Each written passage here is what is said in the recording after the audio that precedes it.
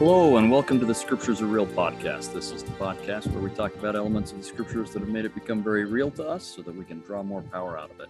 I'm your host, Kerry Muhlstein, and this is a short cast. It's kind of a different setting for lots of various reasons. I'm doing this outside where there are other noises and so on. It won't be the best video or audio quality, but it will also be short. I actually kind of thought I was done with doing episodes for this week, and then as I thought about it more, I thought there's one little subject that is worth addressing because it helps you understand lots of other things. And that's the reign of King Josiah. So King Josiah, after King Hezekiah, who was a very, very righteous king and went through all sorts of reforms, and then his son Manasseh was a very, very wicked king. And he fostered idolatry in all sorts of ways. At least in the Second Chronicles account, we get the notion that he eventually repented and tried to do things better. But this is after tradition holds he killed Isaiah. He pushed idolatry in all sorts of ways and was the most wicked of all the kings of Israel or Judah. In any case, then his son takes the throne, and then Josiah takes the throne. And Josiah is a very righteous king.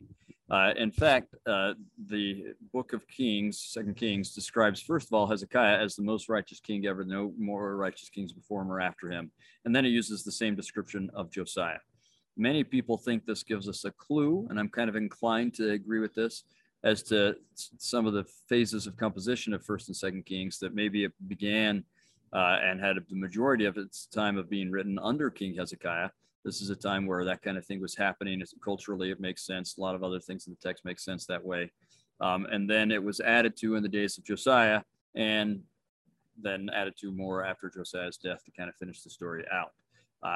That may be what happened. It may not. It may have all happened in Josiah's day and later. It's hard to know. But I think that's a decent scenario. Who knows? In any case, Josiah enacts a number of righteous reforms. And part of what he does is he starts to get to refurbish the temple. And as they're refurbishing the temple, they find what is known as what they call the Book of the Law or the Book of the Covenant.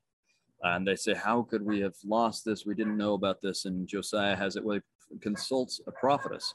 Her name is Huldah. That's the person who he consults to say, is this really Scripture? And she says, yes, and you should do something about it. And so he gets everyone together, and they have this long meeting where they read the whole thing, and they all enter into a covenant communally together. Most scholars think that this was probably the book of Deuteronomy. Some think maybe the whole Torah, but at least the book of Deuteronomy, it certainly has, we see his reforms matching what you see in Deuteronomy, themes coming out about them that match Deuteronomy, and so on. And so if it's not Deuteronomy, it's something similar and it seems to be influenced by Deuteronomy. And I suspect it's the book of Deuteronomy. There are a couple of key elements to this that we should keep our eyes on. Jeremiah was probably young at this time and influenced by what's going on. Another person who would have been a young adult or young youth or young man, something along those lines at this time, would have been Lehi. And I think Lehi is very influenced by this Book of the Law or Book of the Covenant, which are two phrases that fit the Book of Deuteronomy really well as well.